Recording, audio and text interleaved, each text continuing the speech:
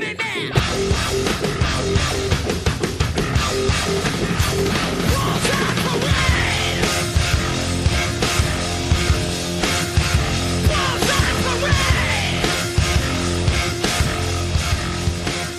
back, ladies and gentlemen, to the latest episode of the Blues on Parade podcast, where all we do is talk Chelsea, and we'll be talking shit about Chelsea. I think we're done talking shit about everyone else, Sam. We need to start talking some shit about ourselves if we haven't started already. I think today's probably going to be one of the more brutally honest podcasts that we've probably ever recorded since we even started 5 years into our show. So, without further ado, Sam, without the context of the Chelsea game, how have you been? I mean, how can I answer that question without the context of the Chelsea game? It's ruined my whole mood. I mean, not just this match, the Wolves match over the weekend. We didn't even record after that because we thought, like, all right, there's like no point. And Zach, I honestly question whether there's a point to record another podcast the rest of the season. Like, we're watching these games. Is there anything, like, can we draw any conclusions for the future based on the performances that we watch the rest of the season? I don't think so. I think the players that we're trying to evaluate, we already know what they are at this point. And, like, Frank, God bless his soul, man is just not built to be a manager. You know, he can be the morale guy, he can be on the bench, whatever. But I don't know. That's not happening. So, you know, I mean, he's not going to stay long term. So even like breaking down what he does, it doesn't provide any like context for us, you know? Like, what do we do? What are we going to talk about today? I'm breaking the fourth wall a little bit, but I don't know what to talk about. Yeah, man. I mean, look, but normally, if you guys are listening and you're a regular listener, rather, you know that we usually go through, dissect the match, talk about our Twitter questions, and look forward to next match. It would be completely pointless for us to sit here and pinpoint every single mistake Chelsea made today because this podcast would be longer than the Game of Thrones series. So what we did is we've kind of narrowed it down, and Sam, I think you just kind of led us to our first conversation about Frank. You know, there's a lot of rhetoric and being nice. I'm just going to use the term verbiage guided towards Frank and his ability to coach this team and manage us through this difficult period. I've been on record saying that this is for the vibes.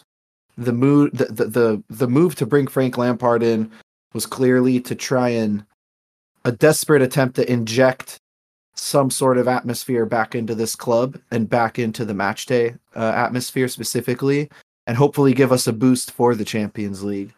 It clearly hasn't done that.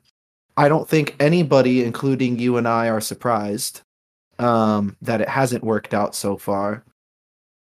But my question, and this is something that I've been kind of confused about, is everybody's complaining about Lampard this and Lampard that, and well, we're not playing to win, and yada, yada, yada. What's the alternative? To everybody who makes that argument, what exactly is the alternative? Who are we going to bring in that's going to do a better job than Frank Lampard at this point in the season? Because, and before you answer this, most people will point to, if we've had a top manager, we could have... No, scrap that. Tommy Tuchel's a top manager. He just went to Bayern Munich, and he got bounced out of 2 out of 3 potential competitions in his first 3 matches. So if that's not proof that bringing in a top manager into a club that has turmoil in the dressing room, specifically, I don't know what is. So my question to you, and I don't know if you have the answer to this or not, is if Frank Lampard's not the guy, who the fuck is at this point? Like I said, the rest of this season, it's kind of irrelevant. I mean, okay, I'm not going to completely rule out the possibility that Chelsea, just like the stupid magic that we have in Champions League, we somehow beat Real Madrid 3-0 in the second leg and we advance. Like that, I can't rule that out completely. But if I'm being honest, I don't think there's a shot of that happening. And it's just because this team, it looks finished. Like the players look defeated. We don't have anyone who is a confident goal scorer right now. I mean, what are we supposed to confident period? Yeah. Yeah. I mean, it's like I think people are, complaining about, Frank's team selection, maybe his tactics to, play not to lose rather than playing to win. But listen, in order to win a soccer match, you need to score at least one goal. Okay? Like, take out how many goals the other team scores. If you don't score a single goal, it's impossible to win unless you go to penalties. But that, regardless, how are we going to win a game if we can't score? It's just something that we've been lacking so much on this roster, and it's something that we talk about every week. And it's not like I want to go out and buy Osimhen or get Erling Haaland. Like, we don't even need that level of a striker. Like, I just want someone who striker is their natural position, And until we have that, I'm looking at the starting 11 today. I couldn't have picked a better 11, to be honest. I mean, I think he made all the right decisions. He played probably our best 11 in a formation where, like I think I said this last episode, we're not going to score, so you might as well add in the extra midfielder. Like, what difference is 3 attackers going to do if we're not going to score? 3 versus 2, the end result is still going to be 0 or 1 goal, maybe, if we're lucky. But I don't know what he could have done differently there. And I don't think I agree with you. I think the starting lineup is not where the issue was, because it was a pretty strong team. I think the only difference I would have made is maybe not start Sterling. I think Sterling's been awful. And I fucking advocated for this guy, and he's let me down as well as the rest of the Chelsea fan base. But it just seems like he's lost his ability to take players on 1v1. He's lost, obviously his pace. It just looks completely non-existent. So I think the only argument you can make is, okay, maybe Mudryk starts. And I know last time he was at the Bernabeu, he got a standing ovation from them. But for me, the issue wasn't with the starting 11. It was more, if you could criticize Frank anywhere, it's the substitutions. Cucurella for Koulibaly. I mean, time and time again, we see Cucurella play as a center back, and it's disastrous. Every single time. There's only maybe 1 or 2 games. Yeah, it's not every single time. But there's only been 1 or 2 games where it's been half decent. And it's not like he's going in there, taking the game by storm, putting in a man of the match shift, and then having a couple bad games. No, he's just not fucking up. That's his version of having a good game, is not fucking up. And today he fucked up. Him and Ben Chilwell. I don't know what he's doing literally on the same line as our midfielders. Getting caught so far high up. Ball gets chipped over the top, and obviously Chilwell makes a stupid fucking tackle, but it's frustration more than anything for me. I want to ask you, yeah, is that what you think, the Ben Chilwell tackle? Like there's no argument to be made that was the right decision, right? I don't care if it's a one-on-one chance with the keeper. You take that risk of him scoring a goal rather than us playing with 10 men for the rest of the match, and then you missing the second leg too. Yeah, especially knowing, double whammy. Especially considering that he's been one of our best players as of late. Across the last 3 or 4 matches, I would argue Chilwell's been the most consistently Absolutely. Been a threat down the left-hand side. And it's just this is just like a summary of our season where within 5 minutes, Koulibaly gets hurt, we have to take him out, and then Ben Chilwell gets sent off with a red. Yeah. in a match in the biggest match of the season so far, where honestly in the first half we had a lot of chances, Mhm. and I mean like right off the back, that Joao Felix chance. I know that you said that you don't have a problem with that. Like, you know, he just got caught up, but I don't know. His first touch, his second touch, he could have done more. He could have, he could have cut back. Like Wasn't decisive he enough. just kicked the ball. He ran down the pitch and he kicked the ball right at the keeper. He wasn't doing, and that's something about. I mean, that's just something that Felix has been showing honestly this whole season. I mean, I know he's a great dribbler. He's creative, but I don't him as a goal scorer. He's not. And but It's yeah, here's the thing, and this is the issue I keep, and I know we're kind of bouncing around everywhere here, but which is I think that's the whole point of this I think that's the episode. whole point. But like, just like touch on Joao Felix, I've come to the conclusion that I'm actually kind of nervous about signing him long term, and Yeah, I'm a little bit skeptical, at least at this point in time. I'm Um, with you. he doesn't, like you said, because he doesn't necessarily seem to be a goal scorer, or at least a consistent one. For that respect, I think he has goals in him, but I don't think he'll ever be putting up, striker Double dip. numbers or prolific numbers. I think he could creep into double digits, but Mason Mount did last Oh, year. Big whoop. Um, but the other thing is, I'm also not completely sold on the fact that he's an out and out playmaker and that he's there solely to set his teammates up. And I feel like he is one of those luxury players that's been so used to playing in sides that are trying to accommodate him as opposed to him accommodating the side. And I just need to see some more consistency out of him in order for me to be completely sold that this is going to be our marquee signing this summer to turn everything around. Because we're already 600 million deep. We're already going to have a little bit of trouble with a potential. I don't know if it's going to be fines or whatnot, but FFP is coming to bite us in the ass very soon.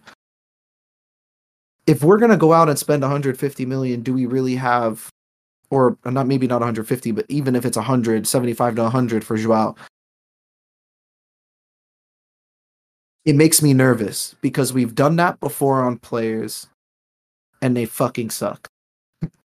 Let's look at Kepa. Look at Romelu Lukaku. Look at Morata. I mean, we're all talking about players with similar transfer fees. Look at Kai Havertz. look I mean, at all Marc guys. Cucurella. Mark Cucurella. I mean, these are all signings for stupid money that haven't worked out. You go look across the rest of Europe, I don't think teams are striking out on 60, 70 million signings as often as we are. I just don't. I really don't. I don't think so either, man. No. I mean, don't think think about so it. either. Who was Man City's last 200 million pound signings? Jack Grealish and Erling Haaland.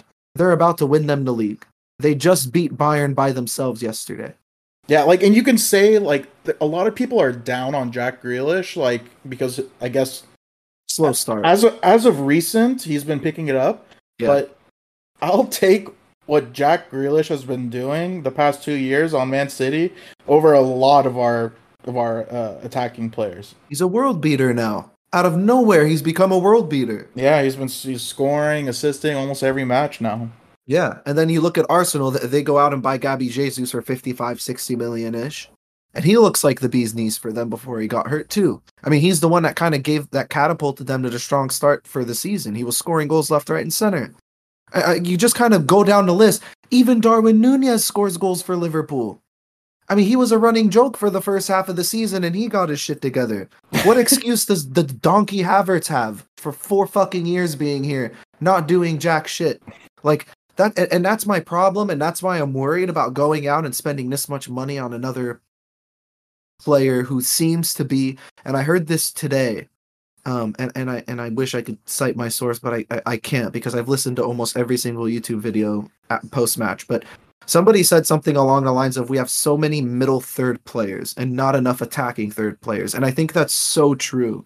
You just look at guys like Kovacic, guys like Enzo, guys like I mean you go down the list: Mason Mount, Conor Gallagher, Loftus-Cheek, Kai Havertz, Conte. I mean, you talk about anybody and everybody that can enter the attacking third during some phase of play for Chelsea is a middle third player. Not a single one of those players I look at and go, "Yup, that guy will punish you if you make a mistake." Not a single one. Not Pulisic, not Mudryk, not Havertz, not Sterling, not Mount, not Gallagher. I mean, we go down the whole freaking list and not find one person that I can solidly look at and say with full confidence, 9 times out of 10, if you make a mistake, that guy will punish you for it. Not a single one out. And Joao Felix is on that list for me now too, because yes, he creates a lot of chances, he gets himself into great positions, but his inability to finish those chances, and then also his inability to find teammates and make the extra pass when the extra pass is on, really worries me. Because if you're not going to be a goal scorer, then just be an out-and-out creator, fine. But make the right decisions most of the time. And he's not doing that either. So I'm not saying I'm down on him completely. The jury's still out. Maybe this is just a bad run of form. Maybe his form will turn when the team's form turns. But guess what? Yeah. The team's form isn't turning anytime soon. So it's pretty much on him. He has to sell himself. If I'm the board of directors or Todd Bowley, Joao Felix has to sell himself to me at this point in time. And here's the other point as well. And this is something that we've talked about on so many episodes, so it's not like this is a breakthrough idea, but we have Nkunku coming in next year, and that's pretty much already locked in. It's official. So, and he's pretty much going to be playing the role that we envision Joao Felix to play. Mm-hmm. And where we think that if he develops, because remember he's only 23 years old, 25 or 26, I think. No, he's not. Who? Joao Felix? Oh no, Nkunku. I'm talking about Felix. Yeah, 23. Yeah, 24. He's younger than Mason Mount. So he still has time to develop, but that's not. Like we've said it so many times on this episode. We've said it so many times in the last 30 episodes. Every episode this season, we need a goal scorer, Zach. I use that money and buy someone who can actually put the ball in the back of the net. Like again, I don't need a world beater necessarily, but the guy who I always think of, and I don't want to go out and go get him, but a guy like Danny Ings, where he's not, no one would call him a top 10 striker at any point of his career, but he is a striker, and if he's in a situation to score, he's probably going to score. Yeah. So someone like him, and that's why the Broja injury it hurts me more than it hurts him. Probably. No, I'm sure his knee hurts more than my heart. But he had so much opportunity to play. Yeah, it could have been him, is the point. He could have been that guy to come in and sort of shake up the way we play, because he's a brute. We don't have anybody in the team with his profile of player. You stick him up top, he's knocking center backs on their asses, he's running them ragged. He'll give you 90 minutes of 110% effort, and we don't get that from anyone else. And Sam, to your point, to the Danny Ings point, you're right. I think, finding any sort of, and I don't even think it has to be a true out-and-out number 9. It just needs to be somebody that can score goals. Anybody. No, he needs to be a 9. He needs to play in the center of the pitch. Yeah, of course. But I'm not saying in the traditional sense of the 9, meaning he needs to be a 6'2" brute that's great in the air. It just needs to be a natural goal scorer that's going to be at the right place at the right time. Like today, how many times did we see the ball get spit across the box and nobody at the front post, or nobody making that far post run? We need somebody that's going to sort of fill in those gaps and anticipate the run of play and get on the end of those half chances. And I said this after Real scored their first goal too. I know we're not going to go out there and get Karim Benzema because he's the best striker in the world at this point in time, but somebody that can score the type of goal that he scored today, right? Something scrappy. It doesn't even have to be a clear-cut chance for him. Just a simple follow-up on somebody else's shot can result to leading up to a goal. When was the last time we scored one of those? When was the last time we scored, period? It's been over 4 matches. And I think it's the longest dry spell since the 90s, man. It's bad. Like really bad. Yeah, I mean, you look at the goal differential. I think we're -1 right now in the league. Erling Haaland -2 goal differential in the league, and we lost more games in all competitions than we've won. We've lost 16 and won only 15. Erling Haaland single-handedly has more goals than Chelsea Football Club this season. Just in the league, but in all competitions, yeah. But in the Premier League, I mean, okay. So going back quickly to just like what I was saying about a striker, like you're saying, it doesn't have to be a striker; he just has to be a goal scorer. Like, I don't want to convert. I don't want another winger converted to a striker. You know, like he doesn't have to be 6'2". Like, look at Ollie Watkins. Yeah. Ollie Watkins, like.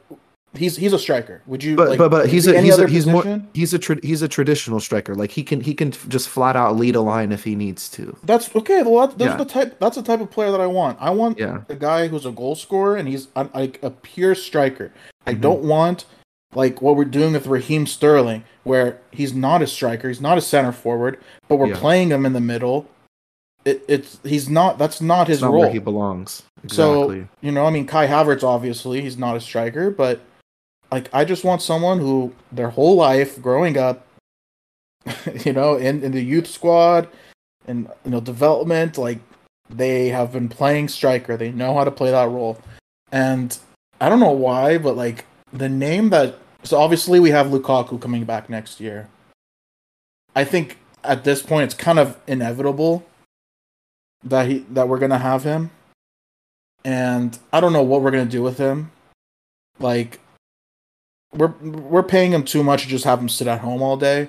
Like, I think we will. Let's hope Saudi comes in and offers him some stupid money to go partner Cristiano or something. I don't know. I mean that's my only hope. So that's just one of our options. And I don't know why I thought of this. But I know we have the buyback clause on Tammy Abraham, and that's like 70 million, but I wouldn't pay that much for him right now. Yeah. And I don't think a lot of teams would pay, that much or anything close right now. He hasn't been very good. I mean, let's be honest. He hasn't staked his claim in that Roma squad. Yeah, that's a bad idea too.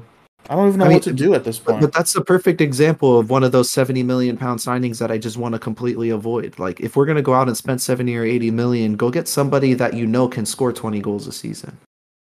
Not he could. I'm done with that because we bought Madueke, we bought Mudryk, we bought Nkunku now. I mean, we're buying all of these fancy attacking players and saying they could be good, but we're not seeing anything. Or they're just not being utilized. So go out, get somebody that actually has experience, somebody that's actually done it, and somebody that doesn't need to be sort of handheld along the way and urged to be patient with. No. Like, you know what I miss? And maybe I'm reminiscing, and maybe I'm just asking for too much, but I miss the good old days where we would go out and buy a veteran striker like an Ollie Giroud, somebody that's been in the Premier League for 7 or 8 seasons, knows exactly what to expect, and you know exactly what to expect out of him. And he can get you your goals. Like, it's funny because, like, if you look back on some of the moves, like, obviously the Fernando Torres, deal, getting Higuain, getting Eto'o, like all of these guys, Falcao. Like, I would take any of those guys right now on this team at that time. Even if they were bad, those guys are still like strikers. They know how to score. I think you forgot about how bad Pato and Falcao got. But okay, I didn't say Pato. You did. Yeah, Falcao. Yeah, Falcao. I think we could have made it work. I'll take Fernando Torres over whoever's starting up top now. I mean, that's just plain and simple. I mean, the point is Torres has had big performances for us. He's a big, and this is where it really irks me because he's a big game player, right? He scored one. He's scored important goals. He's played in important matches. He's been there and he's done that. He was the best striker in the Premier League for how many seasons when he was at Liverpool? Yeah, Liverpool. Yeah, not for Chelsea. But I'm saying we went out and we bought somebody that Yeah, has was performed established. before. Like, exactly. And I know we did that with the Lukaku signing, and that's fine and great and all, but that fell flat on its face. With Kepa, we didn't do that. With Kukureya, we didn't do that. With Kai Havertz, we didn't do that. You know, they have one or two good seasons, and then we go pick them up for damn near 100 million. We can't be doing that anymore.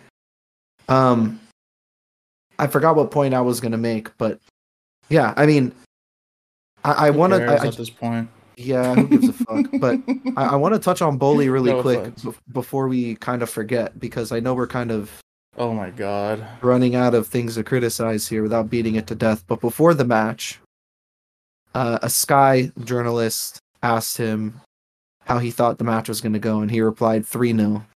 It's going to be great. We're going to win, and Oh the my Chelsea fans should god. be excited for their futures and yada, yada, yada. Listen, I'm only going to say this once. Todd Bowley needs to be very careful. What do you mean? He You only really say does. that once. You've said He this. really- You said that exact sentence in the past 3 episodes. No.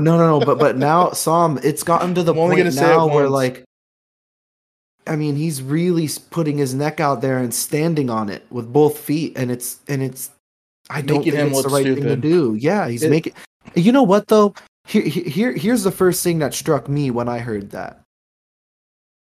One, the man doesn't know football, because you don't talk shit about the defending Ballon d'Or winners team heading into a knockout stage match in their fucking stadium. Like He you talked do shit. not. What did he talk shit about? He said we're gonna win 3-0.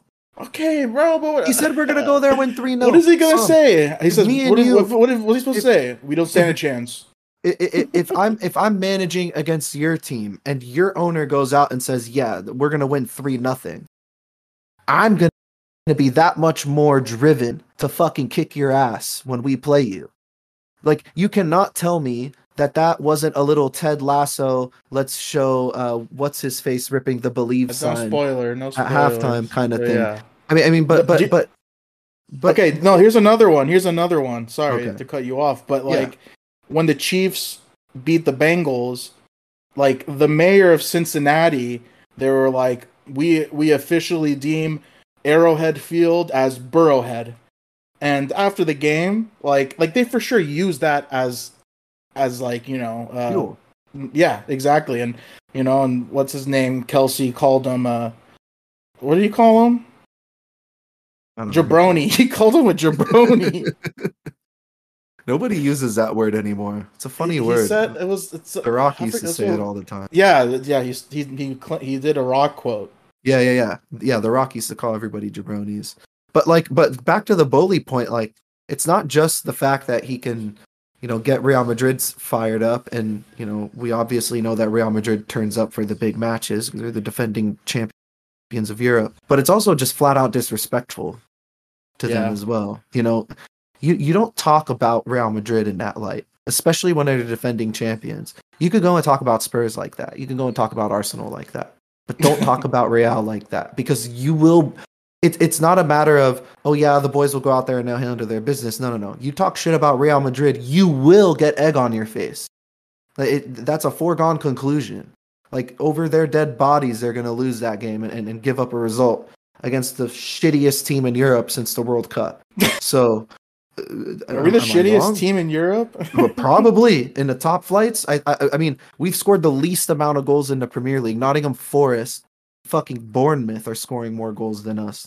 Fucking Philip Bing is 10 times the striker Kai Havertz ever was. It's fucking ridiculous. But I'm going off on a tangent here, Sam. What Bowley did really bothered me today. And I've tried defending him over and over and over, but this is just my god honest opinion. I feel like he bit off more than he can chew. And I think by not surrounding himself with football people right from the get-go, really fucked him over in the long run, because he has a lot of convincing to do. I think right now at this point in time, he has more convincing to do to Chelsea fans than he did when he first came in. I think there's a difference between like what you're talking about, like the quotes, all that stuff, and then just like what he's doing like team building wise, like football wise. There's business wise. There's a lot of different aspects to it, but for some reason. I mean, it's not for some reason. It's because he's the new American owner. But you hear way more out of Todd Bowley than you do out of any other team's owner. I mean, I hear more from him than I do about Wrexham's owners. What are their names? Ryan Reynolds. Ryan Reynolds. Yeah, he talks more than Ryan Reynolds. But I think that's just a result of them being the new guys on the block. And obviously, I think that's a part obviously of it, the spotlight's going to be on them. We're a bigger draw than Newcastle is because that's the only other team with new ownership. I mean, maybe Liverpool, but that's kind of went under the radar. And the wheels are falling off. Like, Sam, it's always been good press, at least in the press's eyes. It's always been a great story when Chelsea suck. Like, it always makes for a good headline in their eyes. I mean, look, I think as like the moves that he's made since taking over, he's had some hits, he's had some misses. Just close your mouth and stop talking to the press. Like that's my only thing. Like, just you're already in a bad, like you're already in, well, that too, you could do that. Give them we'll see how it goes. They're a great team and they have a lot of talented players. You could always leave it at that. That way you're respecting them. You're not saying too much. You're always, you're neutral. You got to stay neutral. Yeah, and now he's coming off as like an arrogant American, which he is. I mean, let's be honest. Based on the evidence that we have today, he's an arrogant American. I mean, get that signings we've made off my team. the signings we've made are ambitious, yes, but ambitious only in the sense that we've spent a lot of money. I don't think we've bought the right profile of players more times than not. I think he's made more mistakes than he's made good decisions. I think he made the worst mistake in the world by bringing in a guy like a Graham Potter. I think the biggest mistake he made was from day one, not walking in through the door saying, "Hey guys, I'm the new owner. I'm going to be honest. I don't know shit about football, but listen, somebody tell me who's our coach and tell me why you think he's so good." Oh, he just won you the most prestigious competition 12 months ago? Awesome. Looks like we have a top 3 guy. Perfect. Maybe I should back him. That was his biggest fucking mistake. Not completely uprooting the foundation that we already had and were on the way to establishing. Whether or not the wheels were falling off with Tuchel and the players, all of that, beside the point.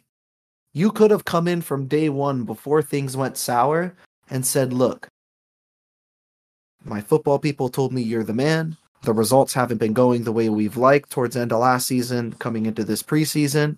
What can we do to help?" And give him a chance. I mean, ultimately, what risk are you taking by keeping a guy like Tuchel here and backing him through the end of the season? There's no risk. Okay, hindsight is fully 2020, but Sam, we didn't think we would be here at this point, Zach. After we sacked Tuchel, who was on the managerial market? Zach, we all wanted Graham Potter. Every single one of us was foaming at them. We were drooling over the possibility of getting. Yeah, I wasn't drooling. I wasn't drooling. I was not drooling. I would admit. Listen, I'll admit that I was excited, and everybody was. I think there was just a general sense of, okay, we spent a lot of money. We got a new manager in. Still early days. Before we even got him, Zach, I'm like before we got him, we didn't know about the price. He was the number one guy on all of our lists, and we all had high expectations for him. I don't put that blame necessarily on Graham Potter, because I guarantee you, all of the football-minded people in the organization who were in his ear, they were all saying that too. We know that now. Yeah, they were all saying everybody stuck with him basically through the end. I mean, you can't. So I'm not gonna say that's his fault, and I'm not gonna say that was like a bad decision in the moment. No. Now, obviously, It was a terrible decision, but like anyone would have thought that But wasn't we the did the right approach? thing. Couldn't the approach have been different? Like I said, you come in How? and say, "Listen," and put your hands up and just say, "I don't know shit. Somebody bring me up to speed." That's it.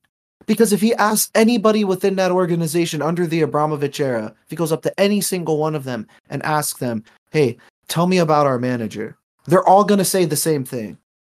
He won us the Zach, fucking Champions League. He's a top manager. Because between you and Zach, me, with the money we have, Chelsea should only have a top 5 manager. That's it. We shouldn't have Zach. any of these fucking little project finish 12th with Brighton bullshit.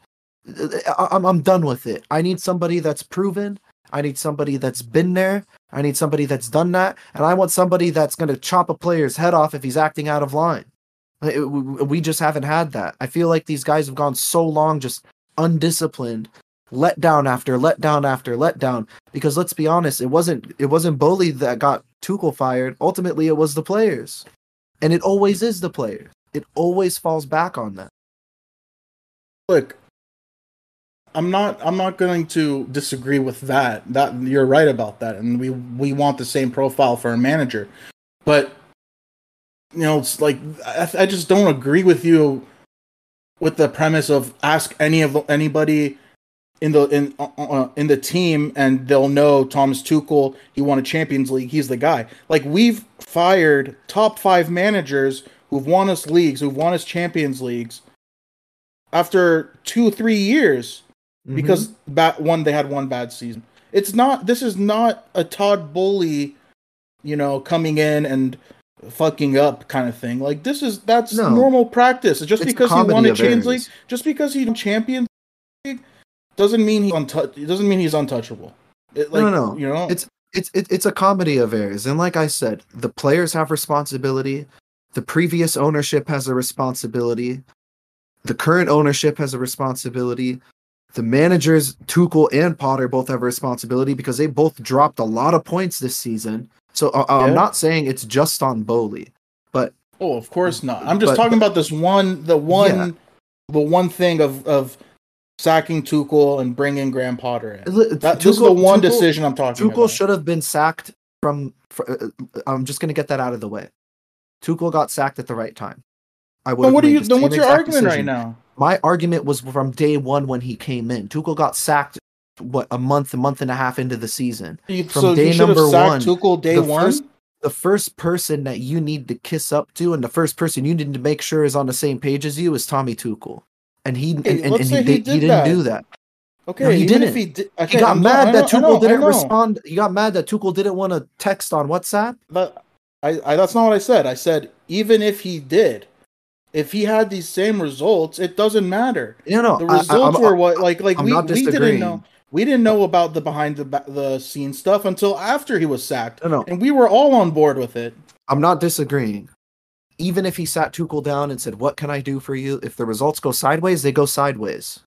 There's no arguing your way out of that. I just don't. All I'm saying is I don't think that I'm sold on the fact that Bowley came in and really vetted Tuchel as much as he should have before before the relationship got sour. Let me just put it that way. I don't know. I mean, it would have been and the time frame I'm referring to is not the first 3 or 4 weeks of the season when we started dropping points. The time frame I'm referring to is literally the day the club was taken over. Can you imagine if he came in and the first thing he did was sack Thomas Tuchel?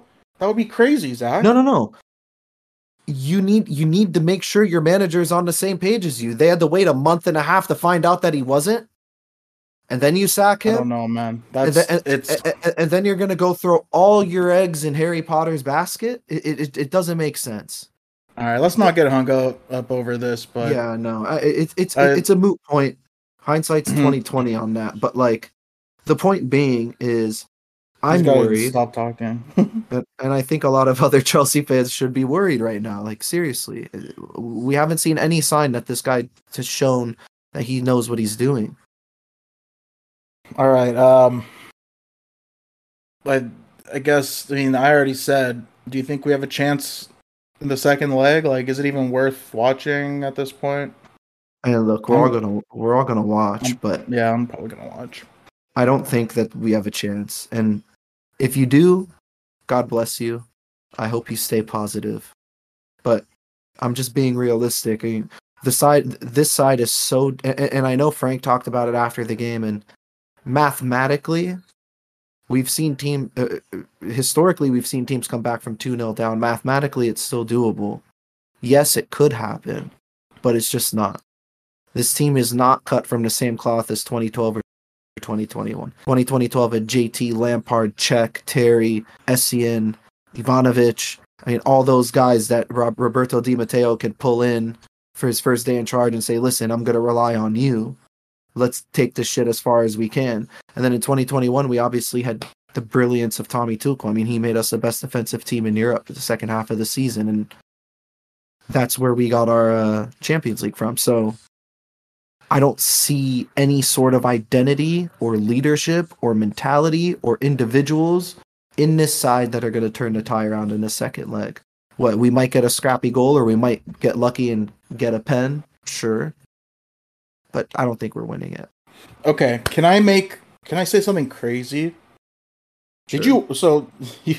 You turned off, did you actually turn off the match with like 10 minutes left?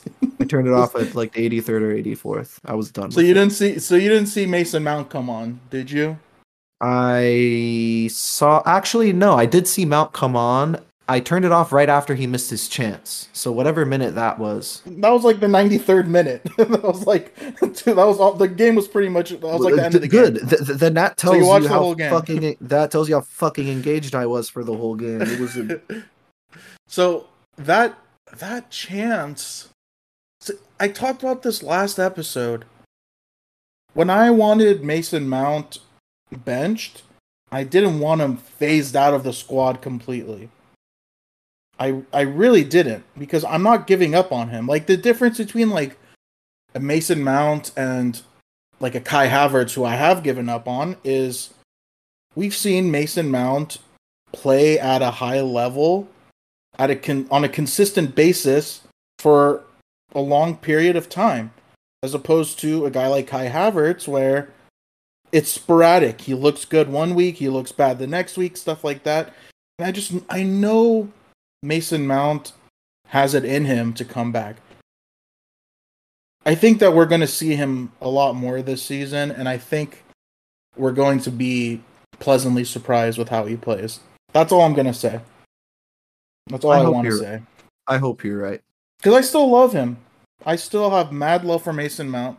I know he's been a very polarizing player for the Chelsea fan base this season. And I know the whole contract situation thing. Obviously, he loves the club. Otherwise, the contract situation would have not been so difficult for him. But yeah, I mean, we're valuing him at 70 million. That's what I've heard. I don't know if we're going to get that much out for him, but I don't know if I want this to end, man. I want to give him like another year or two, but I don't know, man. Let's just focus on surviving. Like, I just right now the goal is just don't get relegated. I mean, look ahead. I was looking at the table today. We're only 12 points ahead of the drop zone. Yeah, and look at the remaining schedule, man. It's not easy. It's what made this season so difficult, is that when we drop points, we drop points to the teams that we should be fucking winning, picking up points against. We have Brighton this weekend. That's probably a loss.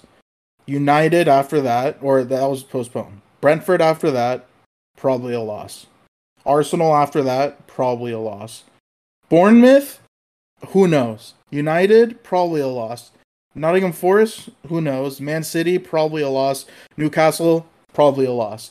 So I could see us getting like 2 points out of that. Like, and I think 41 be enough to get us across the line. Dude, it's not. I mean, like, this is actually the current situation. People joked about it for weeks, and I just thought, like, just shut up. Or this is not like, that's not our concern. Our concern is not winning. It's not worrying about getting relegated. But the way we're playing, It is Like seriously. it's actually like a legitimate like possibility. I don't know. Like I'll give it a Well, I'll one tell you. percent possibility. I'll tell. I think I'll hold tell on, you what. sorry. I think we have a better chance of getting relegated than we have of beating Real Madrid in the second leg. Let's put it that way. They're both very small, but Yeah. I mean, look. I think one positive, potential positive that you could draw from this, and I have to draw some sort of positive because there's no point in being completely negative. But between now and the end of the season, if the season really is truly gone and there is not much to play for and nothing else to play for, then just play the kids and just play the new guys. Let's see what they're all about. Just like stop playing Kovacic, stop playing Kai, stop playing stop Sterling. stop playing Reece James. Let Reece James get his knee surgery. Shut his ass down and let him Ooh. get his knee surgery. He's not the same player. He's not. The last 3 or 4 games, he's really been struggling.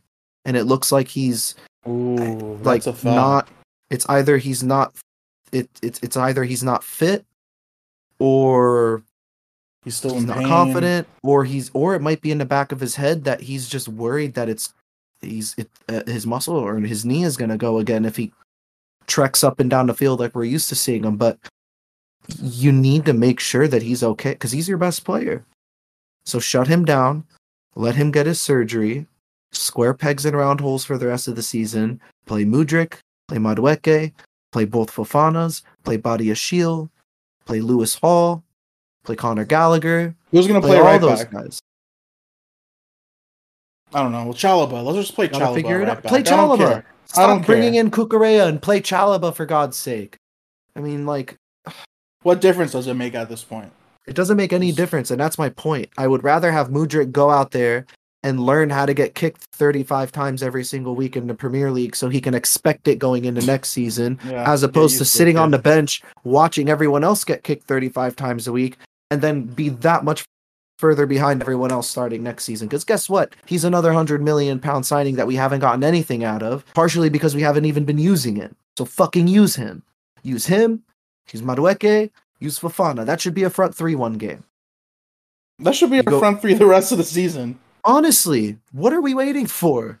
What are we waiting for? What has Havertz, Sterling, Pulisic, what have any of those other guys shown us? Nothing. I would argue out of the three of those, Pulisic is probably the player that I could argue might have some sort of impact, but guess what? He hasn't. And he doesn't stay healthy. And for some reason, it hasn't worked out for him, just like all those other guys. So give the new guys a chance. Please, Frank. Please. It's not rocket science. If because the group that played today, and this is going to be the last point I'm going to make, Sam. The group that played today just simply gave up. They were pathetic. You need to find a group that's not going to give up and not be pathetic. At this point in time, it's that simple. It's not a matter of systems or formations or styles of play or pragmatism or whatever. None of that. No philosophy, no none of that. It literally comes down to who gives a fuck and who doesn't. So make the right decision, Frank. With that being said, I don't give a fuck. I'm one of the people who doesn't give a fuck the rest of the year. yeah, well, me neither. I have no Well, emotional and attachment. Between now and the well, end of the season, my emotional attachment is out the window. As long as we don't get relegated, it can't get worse than the way I feel right now. I'll put up a front and say that it doesn't matter, but deep down inside, it's gonna kill me watching every match. Yeah, I'll because you pretend know like it why? doesn't matter, but it does. You know why it'll kill you? Because you're going to watch every match and you're going to watch 90 minutes of us not scoring. You're going to watch 90 minutes of football with maybe 2 shots on target. Joao Felix hits the post. And then you're going to go about the rest of your day.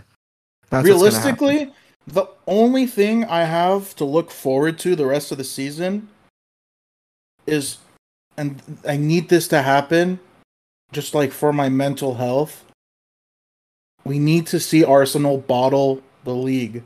It needs to happen. Yeah. Because if you combine the season that we had and cap it off with Arsenal winning the Premier League for the first time in 16 years. Yeah. I'm not gonna be able to handle it, Zach. I really am. I'm not gonna leave my house for a month. I mean, this is the worst I've ever felt as a Chelsea fan. I don't think it's ever been lower than this, and I don't think it will be. Hopefully not. But I mean, it's one thing when your team doesn't win matches. We've experienced that before, right? Every other season where managers have gotten fired, it's a result of not winning. But I don't think we've ever seen a group of players give up from top to bottom. I mean, even the guys that we can rely on are starting to play poorly. Reece James was terrible. Chilwell was terrible. Enzo Fernandez was terrible. The only two guys that weren't awful were Thiago Silva and Conte. And as expected, those are the only two world-class players in the side. Yeah. So, agreed. You have two world-class players, and as of right now, at this point in time, a bunch of chumps. Just being brutally honest. So, if you're still listening, God bless you. We're surprised Therapy session. You haven't paused it and never listened to it again. Yeah, I mean, sometimes when I hear podcasts like this, I just pause it and never listen to them again. But yeah, make sure you're following us on Twitter at Blues on Parade. Keep an eye out for our future episodes. Obviously, we'll continue recording through the rest of the season, even though we're not getting the results that we want. We're not going to give up on you like the players did. We can guarantee you that. So make sure you're looking out for our episodes. Normally, we do have a questions tweet. Didn't post one after this this match. Shit, obviously. Zach, we're fucking up. This is like 3 episodes in a row where we haven't done a single Twitter question. Well, honestly, we're fucking up, man. I don't know if I would have been in the mood to answer any of them, because when it comes down to the X's and O's right now, that's really not the problem. Deeper than that. But hey, shout out to Kevin McGrath. We're number 5 on his list of best Chelsea podcasts. Huge shout out. And until next week, keep the blue flag flying high. Or, in our case, at half-mast. R.I.P. to the season.